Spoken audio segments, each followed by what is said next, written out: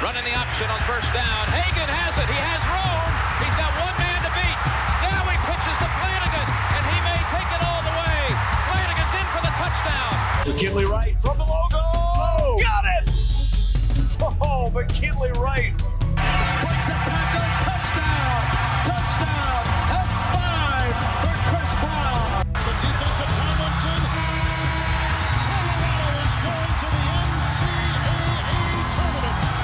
Stewart with time. Lets it go. He's got 3 people down there. The ball's up in the air. Caught. Touchdown. Caught by Westbrook for a touchdown.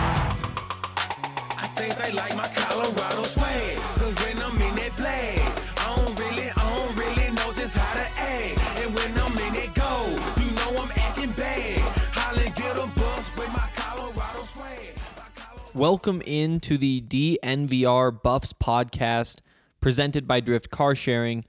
I'm Henry Chisholm, and I'm going to tell you about my thoughts about that football game that we just watched.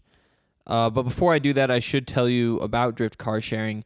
It's a great service. You basically drop your car off at their lot at the airport, and instead of paying for parking, they pay you, and then they rent your car out and insure it so it's safe. You can also use them to rent cars when you're going somewhere. Basically, you save money and actually make money, and at the very least, you're going to get your car cleaned for free. So that's a pretty good deal. Check them out at drivedrift.com. Okay. So, again, these are kind of, where do you even start? 35-31, USC wins. It was a game that Colorado was in control of the entire way through. It really wasn't until the last couple minutes that USC got down the field, pulled ahead, and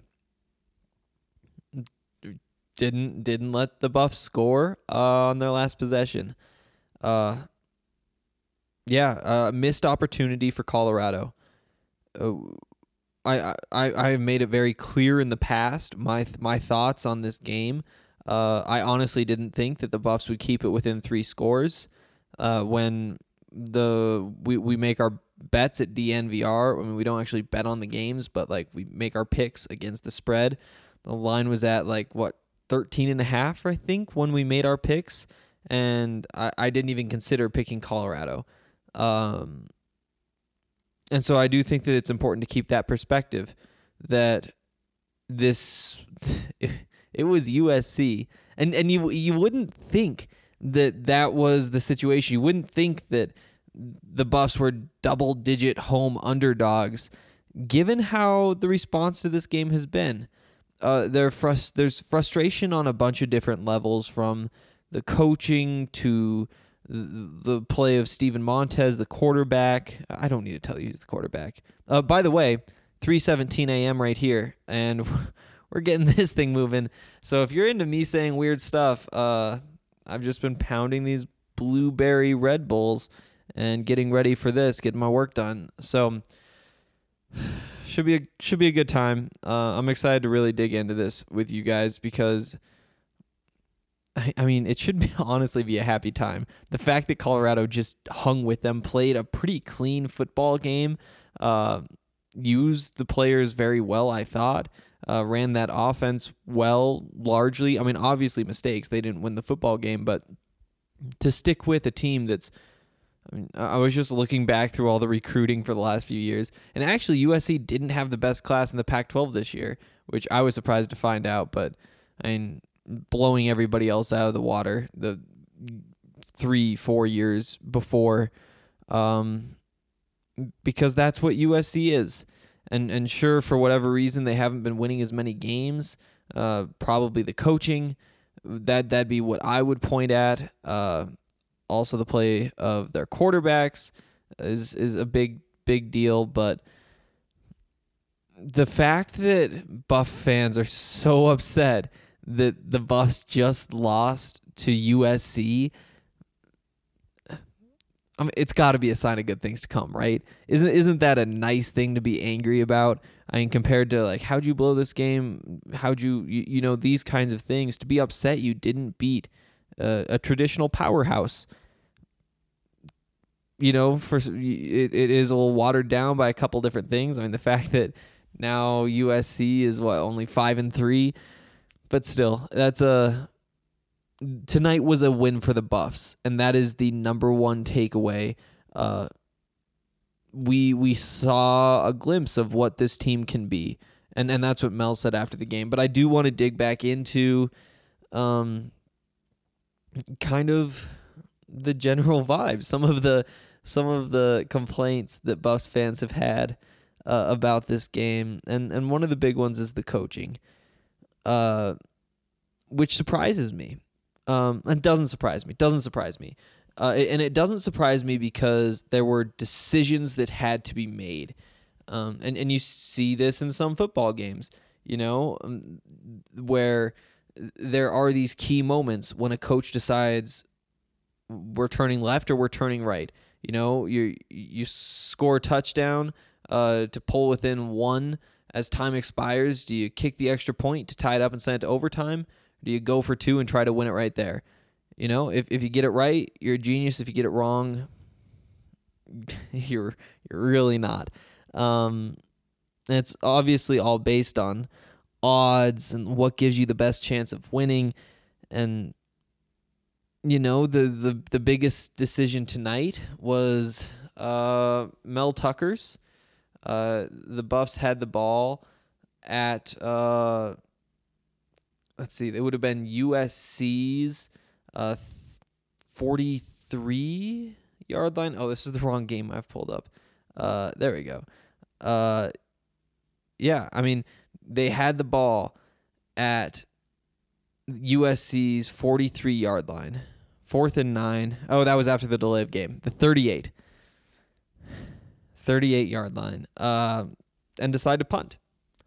4th and 4, you can go for it, pick it up, probably end the game because you're in field goal range. So at least go up 6, run some time off the clock, and Mel decided to punt. It's not a decision that I am too upset about myself. I understand the logic behind it. On 3rd and 4, they decided to pass the ball. I think that's the one that I would look at as maybe not a good idea. You're running the ball well. You're running for almost, I think, somewhere between 6 and 7 yards per carry. And I would have said pound the rock there. See if you can pick it up. If you don't pick it up, at least the clock is moving. And if you don't pick it up, then maybe you're at the 36, 35. Make it a 4th and 1, 4th and 2 instead of a 4th and 4. And then maybe you do decide to go for it. You can put Laviska out there in the Wildcat in that situation. So, yeah, I mean, I think that I myself would have run the ball on 3rd and 4 and avoided this whole situation.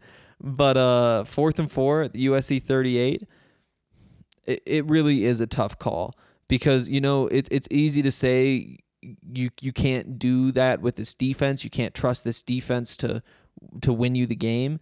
But USC, this isn't even including like the kneel downs because they knelt the ball down at the end of both halves. Not even including those, there were more drives where USC got stopped, where USC didn't score points, than there were drives that USC did score points. Like, Colorado's defense was batting above 500. And sure, one of those was the missed field goal. But, again, USC's kicker is actually pretty bad. And it's not a huge surprise that he missed a field goal. You know? Like, that. It's not that wasn't like a huge fluky play. That's the way the game was supposed to go. And that does factor into Mel's decision as well, saying, you know, that they have to go all the way down the field and score a touchdown because their kicker they probably wouldn't bet on their kicker. I don't dislike the decision. It's a tough spot.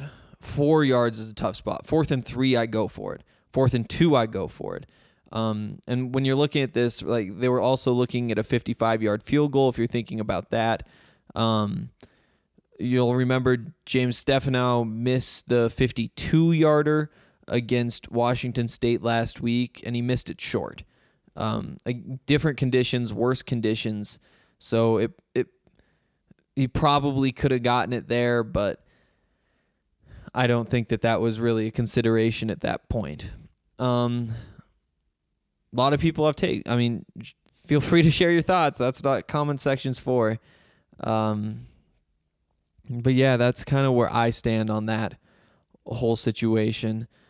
But again, like I said, I do understand why you would feel differently, why you would think that that's one of those situations where you trust your offense instead of your defense, but your defense is playing so well and you know that you can pin them deep. You pin them at the 10-yard line, give them I think they had one drive that started with worse field position, but you're batting above 500 and you're putting yourself in the second best circumstance of the day.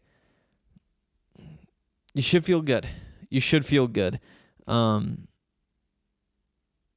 Yeah, they just forced a punt on the drive before, a 4-play negative 4-yard drive. Obviously helped by pass interference penalty, offensive pass interference. But again, USC wasn't playing that undisciplined or that disciplined football either. So dug into that one. Let's keep going with the coaching. Let's keep going. The first drive of the game for Colorado, I thought was some of the best football play calling that I have ever seen.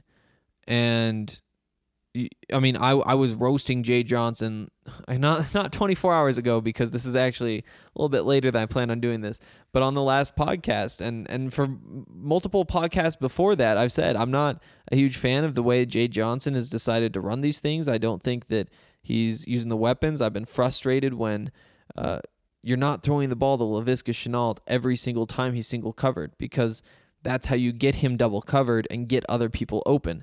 It's a little bit of overthinking, but it's been frustrating to watch, definitely. But the first drive tonight, I thought he did a great job. Go back and watch it if you can. I'm not sure how you guys are going to feel about this game. Again, an emotional loss, just because it would have been so huge to beat USC.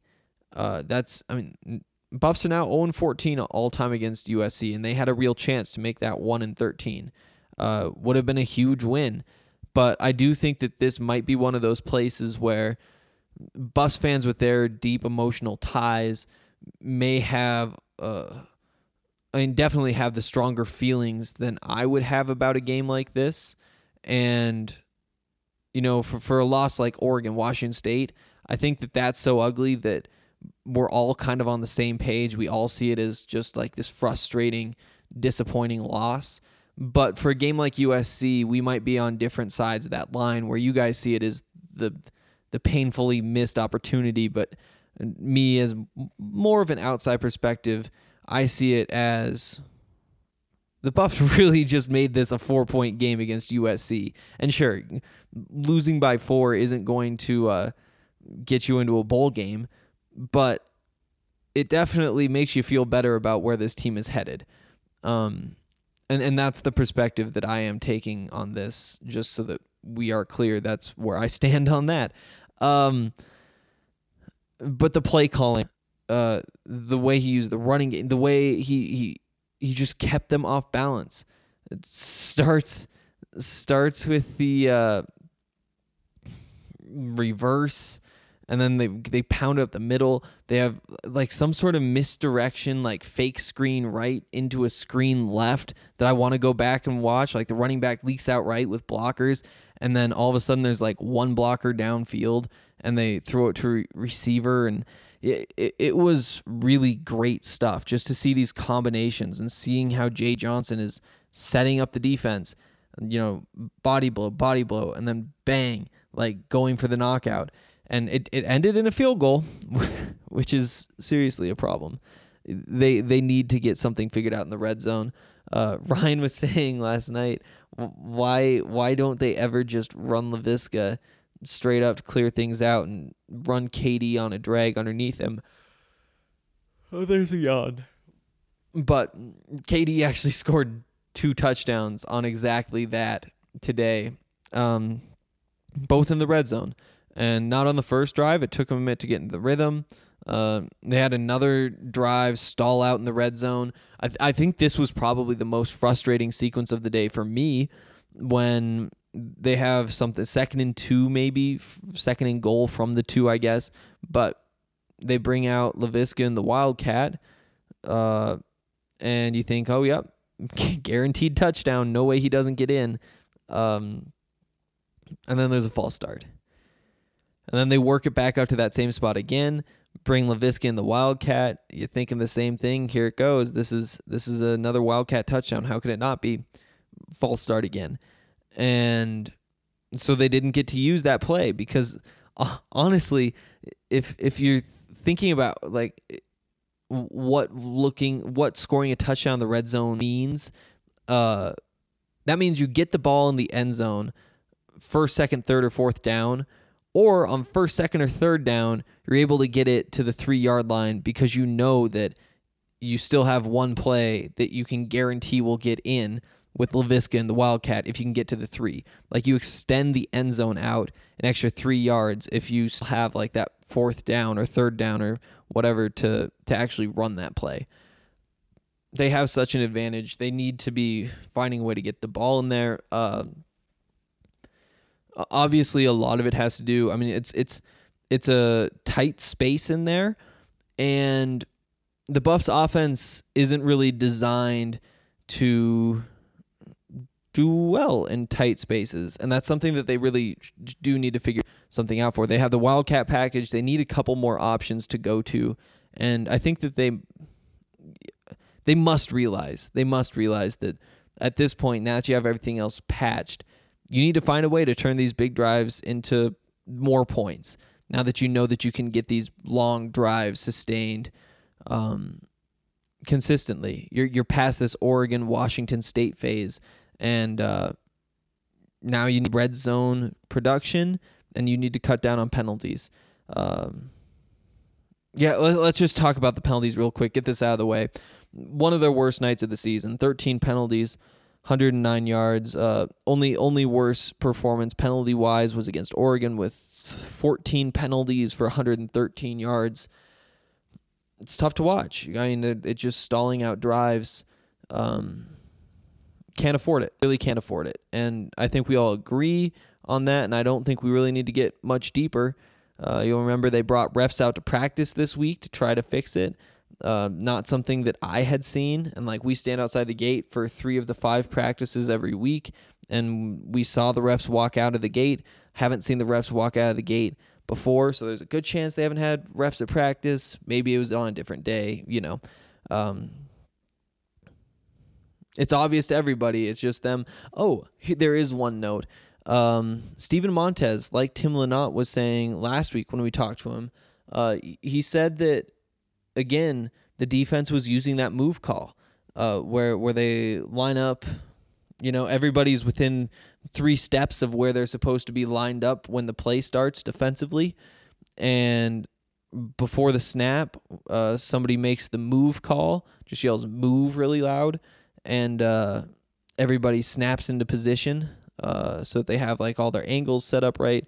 And that move call they use, they intentionally make it loud, abrupt, so that they can get guys to jump off sides. And like Steven said, when you're a guy that big, you're just getting ready to hit somebody. As soon as you hear that sound, you have all your weight leaning forward, and you are 300 pounds. It's all just bottled up, and it doesn't take much to get you to go. But again, it has to be fixed. It really does have to be fixed. I don't want to make it sound like I'm making excuses, but I just want to tell you what is happening, and that is what is happening, and it needs to get fixed. Okay, there was penalties. Back to the red zone. I thought that would be a shorter tangent, but Oh well. Red zone, less space, and the Buffs have an offense that's built on space. Having guys like Laviska who can outrun you down the field, KD can outrun you down the field, and that's really your big threat. And so when you have those guys, you're forcing the defense to defend 3 levels, up front, 10 in that like intermediate 10-yard, 12-yard, 15-yard range, and then deep. They have to keep somebody on top of the defense to make sure that you don't give up the deep ball. When you get to the red zone, that deep ball isn't a threat. You aren't worried about staying on top of Laviska. In fact, you don't even want to be on top of Laviska, because if you are, I mean, he's going to box you out, and there's no way you're going to make a play on the ball. You want to be underneath him. And so when all of those defensive backs are packed in, that affects every offense, but particularly offenses like Colorado's. You're probably thinking about that run game. Why don't they just pound it in? Like, sure, that's not the passing game that's changing like that, you know. But the difference is, a lot of the time when Colorado's running the ball, it's out of 10 or 11 personnel. There are times when they run up there with 2 tight ends and it's a real power run look, but more often than not, it's clear as many people out deep as you can, get more people to take a couple steps back when you start the run, and give your offensive line a chance to move. You know, get those pull blocks going, get all like the big time, a lot of zone blocking going on. And there is more space in that running game, the way that they run it, because of the way the passing game works, honestly. But as soon as you get up to the red zone, they're able to put linebackers closer to the line of scrimmage. They can throw another defensive lineman out there. They aren't as worried about stopping the pass because there just isn't as much room to pass. And so I think that's why every team has more trouble moving the ball in the red zone versus in the open field. But a team that's built like Colorado is going to have even more trouble. Again, if that's just always going to be the case, if nobody can figure out a way to counter that, then you got to change the whole style of the football team, because not scoring in the red zone, not scoring touchdowns in the red zone just doesn't work. And if that's the fatal flaw of this offense, then that's a fatal flaw, and it means that you got to try something totally different. I don't think that's the case. I think that there have been opportunities. I think there was the ball that Steven threw late. I think it got tipped in the back of the end zone. They were going toward the south end zone. The play was to the right of the goalpost in the back of the end zone. He had Laviska open a couple steps earlier, but Steven was running for his life, and he wasn't able to get the ball off when the window was there. And the window did come open a little bit late. And that's the other thing about the red zone is it's all those zone defenses, and eventually when you're playing a zone defense, you're going to wind up with somebody in a gap in it. Somebody's going to find some space. When you don't have an offensive line that can consistently protect you, then it's going to be tough to wait for somebody to find that space. Think back to KD's touchdowns, those drag routes. He was across the formation. If I'm remembering correctly, he was across the formation before he got the ball. He had already run all the way across the offensive line, defensive line, and had found that little gap over there where everybody had gone deep with the people who had lined up on that side. Sorry, that was another big yawn. It's late, but you take that slot receiver on the left side, you line KD up in the slot on the right side, slot receiver on the left runs to the back of the end zone. Whoever is supposed to be guarding that goal line is going to take an extra couple steps back with him just instinctively, and KD can run underneath into that space, but it takes time for him to get all the way over there. And that's the other thing that I see, at least. And I'm sure that football coaches who actually have spent their entire lives, well, I've spent my entire life, but that's not nearly as long as Mel Tucker's. And that I don't mean to call him old. That's not what I'm here to do. It's just true. Not that he's old, but that he's older than me. Yeah, so that's the Red Zone.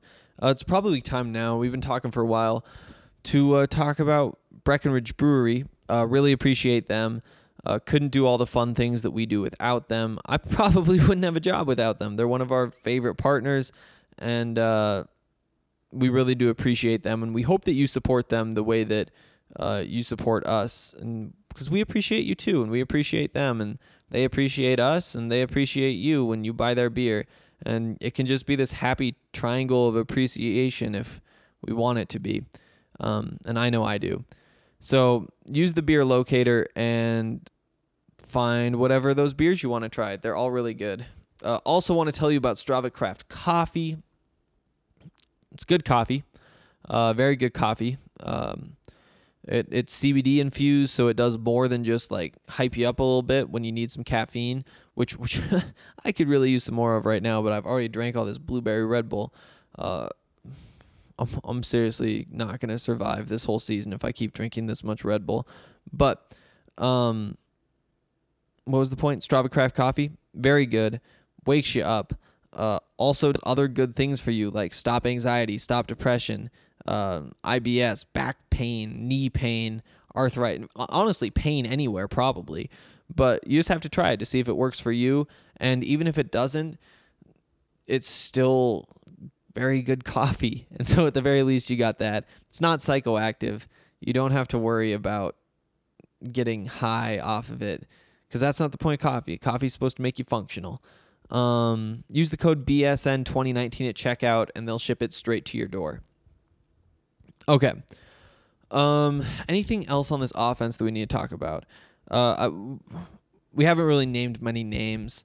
We should say that Alex Fontenot did have a very good day today. I don't have my stat book open right now, but I have the game pulled up on my phone. Okay, so there we go. 16 carries, 57 yards, 3.6 yards per carry. Things tailed off a little bit in the second half in terms of the running game. Early on, they were kind of moving it at will. And I think that we were talking about, who was I talking about this with? Probably doesn't matter. I was talking with somebody in the elevator, or maybe it was up in the press box still. I was talking with somebody who, I talk to people all day at these football games, which I love. It's the best part, just constantly talking, but sometimes it all runs together, and I can't remember what I tell who and what I tell you. I met Annie Chenault. She was pretty pumped before the game. She kept yelling, "Vontae's my son." And maybe I just missed the point, or when she was yelling, "Laviska's my son." Maybe she likes Vontae better. I'll let you guys speculate on that. That's not my job. Also, I don't know. We don't need to get into all the people I ran into. The point of all of this is that, we were talking about it, and somebody said, they probably should have run the ball more late. And I do agree. I do agree that they should have run the ball more. But USC did start to bottle that up a little bit. It wasn't nearly as open as it was in the first half. And again, that's why they went away from it. And obviously the decisions that they made ended up with them losing. And that's what makes it so easy to say, "Oh, you should have done this." And who knows? Maybe they would have won, maybe they would have lost by more. Who knows? But they made the decisions they thought were right. I can see the rationale behind all of these decisions. I might have done things, I know I would have done things differently. But I just don't know how differently, if I was put into their shoes, I would do those things. Yeah. So should have probably still run the ball more. Should have kept that clock moving just a little bit more. But also, that's not your strength. That's at that point of the game, at least, it's getting the ball to your playmakers. And credit to USC. They did make some good adjustments. And Steven pointed that out in the post-game press conference, too. They were man in the first half, and these Buffs receivers, they're too good to be putting in man coverage, particularly Laviska. And we saw what happened when they did that. He people say he can't run routes, and that's just not true. Like he could definitely improve his footwork, but there's so many things he does to get open where I'm just like, dude, wow. And I think one of those was on that first drive with the play calling that impressed me. He's running downfield on the left sideline. Steven Montez rolls out of the pocket, and he does. We'll get into his rollouts here in a second, but he rolls out of the pocket. Looks up, and it's somehow like Laviska has eyes in the back of his head. All of a sudden, just turns around, right past the sticks, just turns around. Steven throws the ball to him, and it's perfect. Like, all of a sudden, the DB's just trying to sprint with him, and he just stops. By the time he catches the ball, the DB's 4 yards downfield and has to turn around and try to tackle him in open space. And we actually saw that same move from him a few times in this game. I can't share too many details because it wasn't actually a reportable situation. But I do want to say that here's how the post-game media works. So they have like four guys probably, including Mel Tucker, up at the podium up above, and that's where probably, 40, 30, something like that. Media members will go, ask all their questions, TV cameras, all that stuff. And then if you want to talk to anybody else during that press conference time, you can go down below outside the locker room and request players. And so that's where I usually go because we get the printouts of the quotes anyway, and odds are the same questions that I have will be asked at those. And so I want to go see who else I can talk to and get a little more personal with. And so we wait in the tunnel outside, and there's usually today there were three of us, Pat Rooney from the Daily Camera, and Chase Howell from 24/7, former BSM buff. But down a little ways in the hallway, that you have the radio guys who are doing the radio interviews, so they'll run somebody out. In between us, Steven and Laviska were like standing waiting to go on the radio. And again, this isn't like a situation that I'm supposed to report on, like they don't feel like that's something that I'm going to talk about, if that makes sense. It's all just kind of assumed off the record. But they stand there and they're talking about the game, and just hearing the way that they talk to each other, hearing Steven say like, oh, remember on this play, I thought that you were going to go right here. I thought that you had this. And then Laviska will say like, oh yeah, but he had outside leverage there. And so I knew that I had this right here. And so that's why, and just hearing them talk about how they are both seeing these different plays, it just makes sense, like that they have that chemistry when you see the same thing on the field. The Laviska knows to just stop and turn around, and all of a sudden Steven's going to have the ball there because he's figured out the timing. He's figured out how long it's going to take Steven to roll out and get ready, and Steven knows that he knows to do that too. And just hearing them talk about that for 2-3 minutes, and I wish I could go into details, but again, like those aren't my stories to share, but it is. They know their stuff, and they know each other, and it's impressive to hear the details that they can get into reading those defenses. Okay, I did want to make that note. Who are we talking about there? Was I trying to talk about Laviska? Let's talk more about Laviska. He had the game of his season so far, 189 total yards. Yeah, had the 70-yard touchdown catch. Oh, yeah, we're talking about the man coverage, and that's what he was doing against the man coverage. They put him in man coverage again in the second half, one-on-one again, and again they targeted him. And they hit him on the slant route. He got loose, went up the middle of the defense for a 71-yard touchdown, I believe. And, that's why you don't put him in man coverage, because that should be taken advantage of every time. And again, I felt like largely it was. More often than not, when he was in man coverage, the Buffs did something about it. Also got a little beat up. He, that's the only way defenses can stop him, which is too bad because, that's what leads to injuries, but it's how it works. Okay. Yeah, Laviska looked like himself, broke free, had a nice run with out of the Wildcat. I was impressed with. Usually he gets that, fakes the handoff, and then just plunges up the middle. Like they'll have like a pole blocker and he'll follow the lead blocker. And USC read that on tape too. And so Laviska did the same thing, paused a second, and then just ran outside. And there was nobody waiting outside. Ran for 17 yards on like 3rd and 2 or something, 3rd and 1. 3rd and 3. I think it might have been a longer one. But yeah, I mean, just seeing that,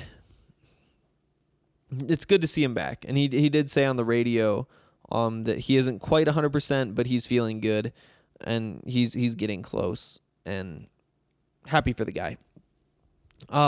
Also wanted to go back to Stevens' rollouts. So you'll notice right-hand quarterback, that means like when he's dropping back, you have your feet in line pointing straight downfield. You're facing one sideline, your back's to the other. He has a tendency to like run almost a little bit toward the sideline he's facing and then flip around away from the field, away from downfield. So like turn around backwards instead of turning around toward the line of scrimmage, which is a pretty normal thing, but he does it almost the same way every time. And he gains some depth when he does it, for sure. I think he did it on the play he got hurt on when he threw the ball away. We can talk about the refs later, too.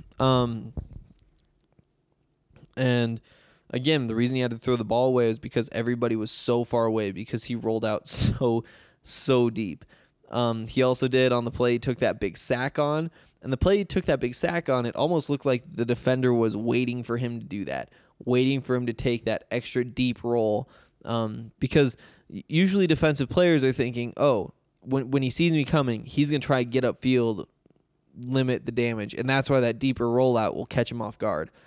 But it can be a little bit predictable. It looked like USC, I think that was into the second half. That big sack, it definitely was. And so that means it was probably something they talked about at halftime and not something they talked pregame, something that the coaches saw. What other notes do I have? I think that's pretty much everything for the offense. Tony Brown had a great back shoulder catch. Obviously, back shoulder throws are tough to make. Steven put one right on the money downfield. I think it was only 19 yards. It felt like it was longer than that. Tony also had a drop on 3rd down. I didn't ever see a replay, but it was coming across the middle late. I mean, decent coverage. Steven put it out in front of him a little bit. Looked catchable to me up in the box. Didn't see a replay. Would like to see more of him going forward still. He hasn't been himself since Arizona, maybe? Was Arizona the last big one for him? I think that actually is it for the offense. Yeah, so the defense have to start with Tariq Luckett. Whoa. No, we do not. KJ Trujillo. I just skipped a guy on the depth chart in my mind. KJ Trujillo, incredible game. He's still 18. They list him at 6 foot 165. He is smaller than that. Saw him in the tunnel. I didn't get to talk to him. Would have loved to have talked to him, but he played so well he got to go up to the podium instead of talking to us. Not a big guy. Neither am I. I would love to compare our sizes. That was weird. Yeah, I mean, what do you even say? He got the interception, first interception of his career, first sack of his career. Made some tackles. He broke up 2 passes. Nobody else in the game broke up 2 passes. I think there were 8 total pass breakups, and 2 of them were him for the entire game. He was everywhere. He did give up the touchdown to, I think that was to Vaughns. He kind of undercut the route. Didn't quite have the body control, I'd say, is what it was. I wouldn't say it's the balance, the footwork. I would say mostly body control, maybe some footwork in there too, to make a play on the ball, but he was in good position. And that's just the kind of thing that comes with time, with technique. You can see the talent. You can see the natural ability. You know how I said Cheeto probably wasn't all that good as a freshman? Like, he probably looked like a freshman when he had to play. And then people said, no, actually, he was really good. And then Ryan said, well, like, he was up and down. That's kind of what KJ was. He flashed the potential. Like, he got the interception. He broke up passes. He made plays.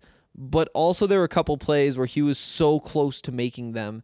And to be honest, there aren't many defensive backs on this team who would have made any of those, would have been in that position. So that was definitely impressive. Really excited about him, especially after the way the Washington State game went when he got picked on. And you almost felt bad for him. You're like, you know, this kid shouldn't have to be out on the field yet. He isn't ready for this. And again tonight we saw, no, he isn't ready for this. He doesn't have that technique refined. But it didn't really matter. He made half the plays, gave up the touchdown, gave up it was a third down across the middle, probably 12 yards downfield. I want to say that might have been Vaughn's again off the top of my head, but again, he was in good position. He was right on his back. It reminded me of Aqib Talib, which is a weird comp for sure, because that isn't really his type or style. But you know, that one arm on the back on the crossing route, right arm on the back, running from right to left, right arm on the back, left arm out in front, and he just couldn't quite get the ball away. And it was a catch. And again, it was a catch against an NFL receiver. So that's going to happen to the 18-year-old. I think that pretty much wraps up KJ Trujillo. Got some praise from the defense, particularly Mikhail Onu, who's one of the leaders, obviously, of this defense, who said, you know, he's going to be really good. He is really good. He has the talent, and he knows he has the talent. And honestly, that's kind of part of it for a cornerback. Like, half of playing that position is just attitude. Like, knowing, no, you're not going to beat me. We're going to line up face to face. It's one of the very few one-on-one battles in football. Like, I don't know about that. It's one of the most obvious one-on-one battles. It's one of the flashiest one-on-one battles because there are one-on-ones everywhere. You know, left guard on defensive tackle is a one-on-one, but it's not one that's probably going to get singled out by the people watching the game. What's happening with the receivers and cornerback outside, people who've never seen football before can tell you who's winning that one-on-one. You know, it's so obvious, and it may not be what decides games, but it definitely looks like it is. You know, you need the protection to make the pass, all that kind of stuff, but it definitely looks like that's what decides everything. And so you need that attitude to go toe-to-toe with Michael Pittman, Amon-Ra St. Brown, Tyler Vaughns. Like, those are some really good receivers who are going to be playing football for a long time. And KJ looked as good as any of them. Yeah, I'm willing to put my name on that. I'm definitely willing to put my name on that. And I'm excited to see what happens with KJ going forward. Again, probably going to be a bumpy road. There might be another game like this. Might be a game where they're more like when he was in position but couldn't quite make the play on the ball. Didn't quite have the body control. Didn't quite have the technique down. Didn't totally look fluid. Looked like he kind of almost panicked at the last second. You know, he's young, but there's a lot of potential there. Who else do we want to single out on this defense? Let's just say the pass rush as a whole. Jalen Sammy back for the first time in 3 weeks. Yeah, I guess 3 games. He left that Arizona game with an injury. Came back today. I thought played very well. Want to say, do you have a tackle for loss? Pulling up now. Yep, he had a tackle for loss. Oh, looks like that was his only tackle of the day. That surprises me. But I was impressed by him. I thought that, honestly, most of that defensive line played well. Who else? Who got the sack? Shamar Montgomery got a sack. Oh, KJ Trujillo, of course. Forgot, got that sack. Hurry's credited to Trujillo. to Delrick Abrams to Mark Perry and to Terrence Lang. Lang got back there a bit. Changham got back there a bit. Obviously, neither of them come away with any actual stats. And, they played well, but a lot of it, you got to give credit to Tyson Summers. They got creative with those fronts. We've talked a lot about the double A gap that I like. I think that gives you a lot of different things that you can do. Your two middle linebackers on the very middle of your defensive line, then your two tackles right outside them, and then your outside linebackers outside them, and then all of a sudden you got 6 guys lined up straight across, and you've got speed on their power guys in the middle. But then you can pull a slot corner in and give him a chance to blitz. There are just so many options. And we saw variations of that with Colorado, where they would line up with, their 2 defensive tackles actually kind of split wide a little bit. And then they'd have 3 guys kind of packed to the outside of them. And so you'd have, the outside guy would be way outside, and even the second guy, or the next guy in from your outside guy, would be lined up off the tackle. So they'd be wide. They give themselves leverage on the edge because USC is, that's a form of air raid offense. It's not like your true Mike Leach air raid offense, but it is a descendant of that. And so seeing them, use that set where they have a lot of guys on the line, but they're all spread out toward the edges of the line, and there isn't much in the middle. Changing those angles, sending different guys. I thought that. I mean, it obviously worked. Caden Slovis, the freshman quarterback, was under pressure for a lot of the day, and it really did affect his play the way that you'd expect it to affect a freshman. And again, those props have to go to Tyson Summers. And I haven't been quite as hard on him as I have on Jay Johnson, just because he doesn't have as much to work with. And so, honestly, what we're asking him to do is say, actually, we aren't going with our scheme. We're going to change our scheme, what we're going to be doing next year, the year after, and the year after. Instead of doing that and building that now, we're going to do something that we think will be easier to learn, might fit the current personnel better.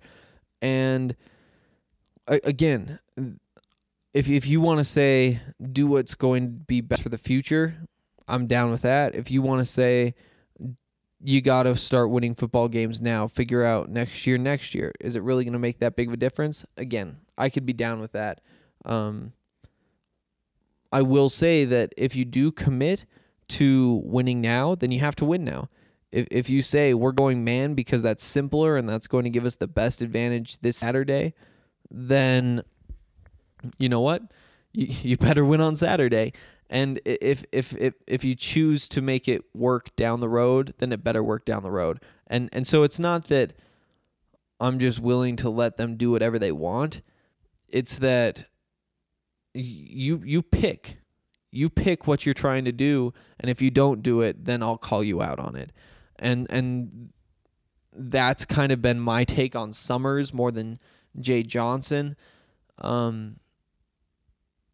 Yeah, I think that sums that up enough, and so that's why I haven't been as hard on him, but I will say that he did, I think, maybe call his best game of the season against USC. Although they did give up as many points as they did, there's just so much talent on that USC offense.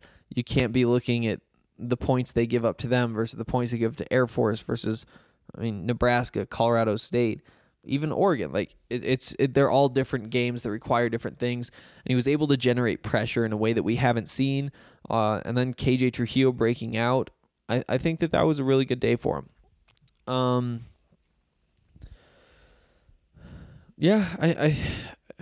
I think that those were probably the takeaways. KJ Trujillo looks legit. The pass rush exists. Delrick had a solid night, I thought.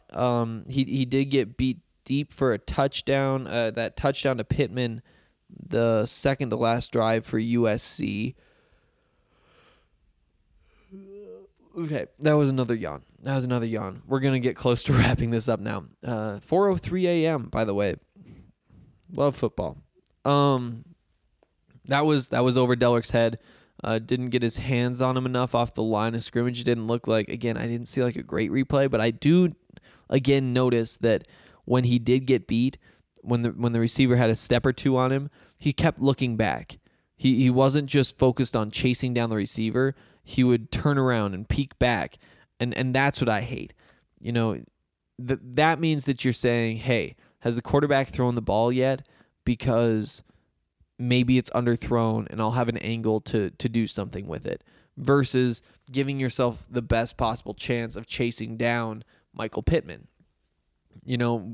Just putting your head down and sprinting instead of twisting your body back every 5, 7, 10 steps, whatever it is, to see if you're going to have a chance, like hoping somebody else is going to bail you out instead of just running as hard as you can.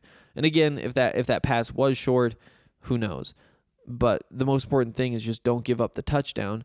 And if it's short, then Pittman's going to be coming back for it anyway. So yeah, I think Mikhail Onu was supposed to be helping over top. Again, got to go back and watch the actual film to see whether he was playing in the middle of the field and was asked to run all the way to the sideline, which might be a bit of a stretch, or whether, especially because I want to say that Delrick gave him the outside release, which wouldn't make sense. So I would guess that Mikhail was supposed to be playing that half of the field. Because he wasn't being forced inside. Okay. So yeah, that's not what you want to see from a couple of veterans. But it's football. It happens, and it's happened to both of them before. Everybody has given up a touchdown on this defense, and I think that that's important to remember before you single anybody out.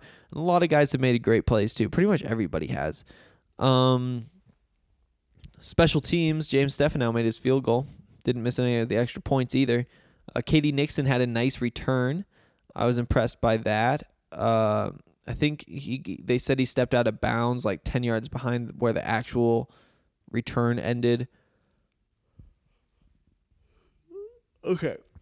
I yawned again. That means it's got to be time to stop this. I think for the first time, though, we did see some burst out of KD back there.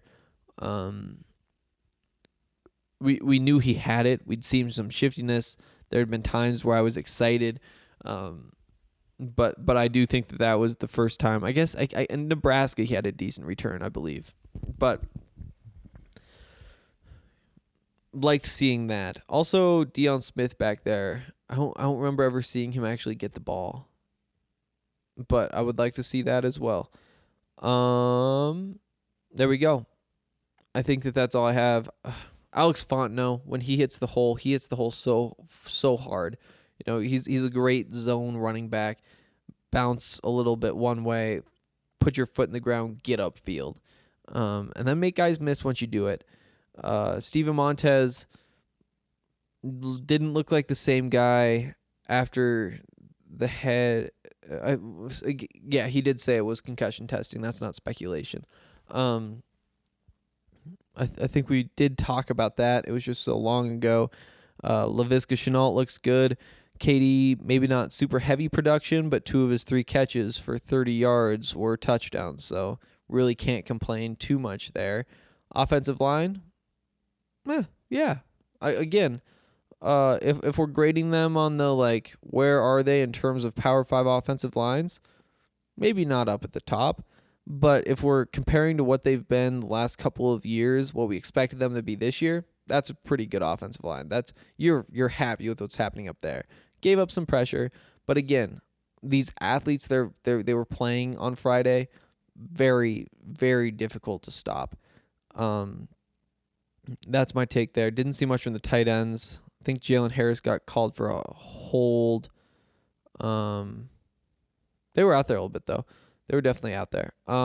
Defense, again, pass rush, KJ Trujillo. Didn't, again, see much from the linebackers.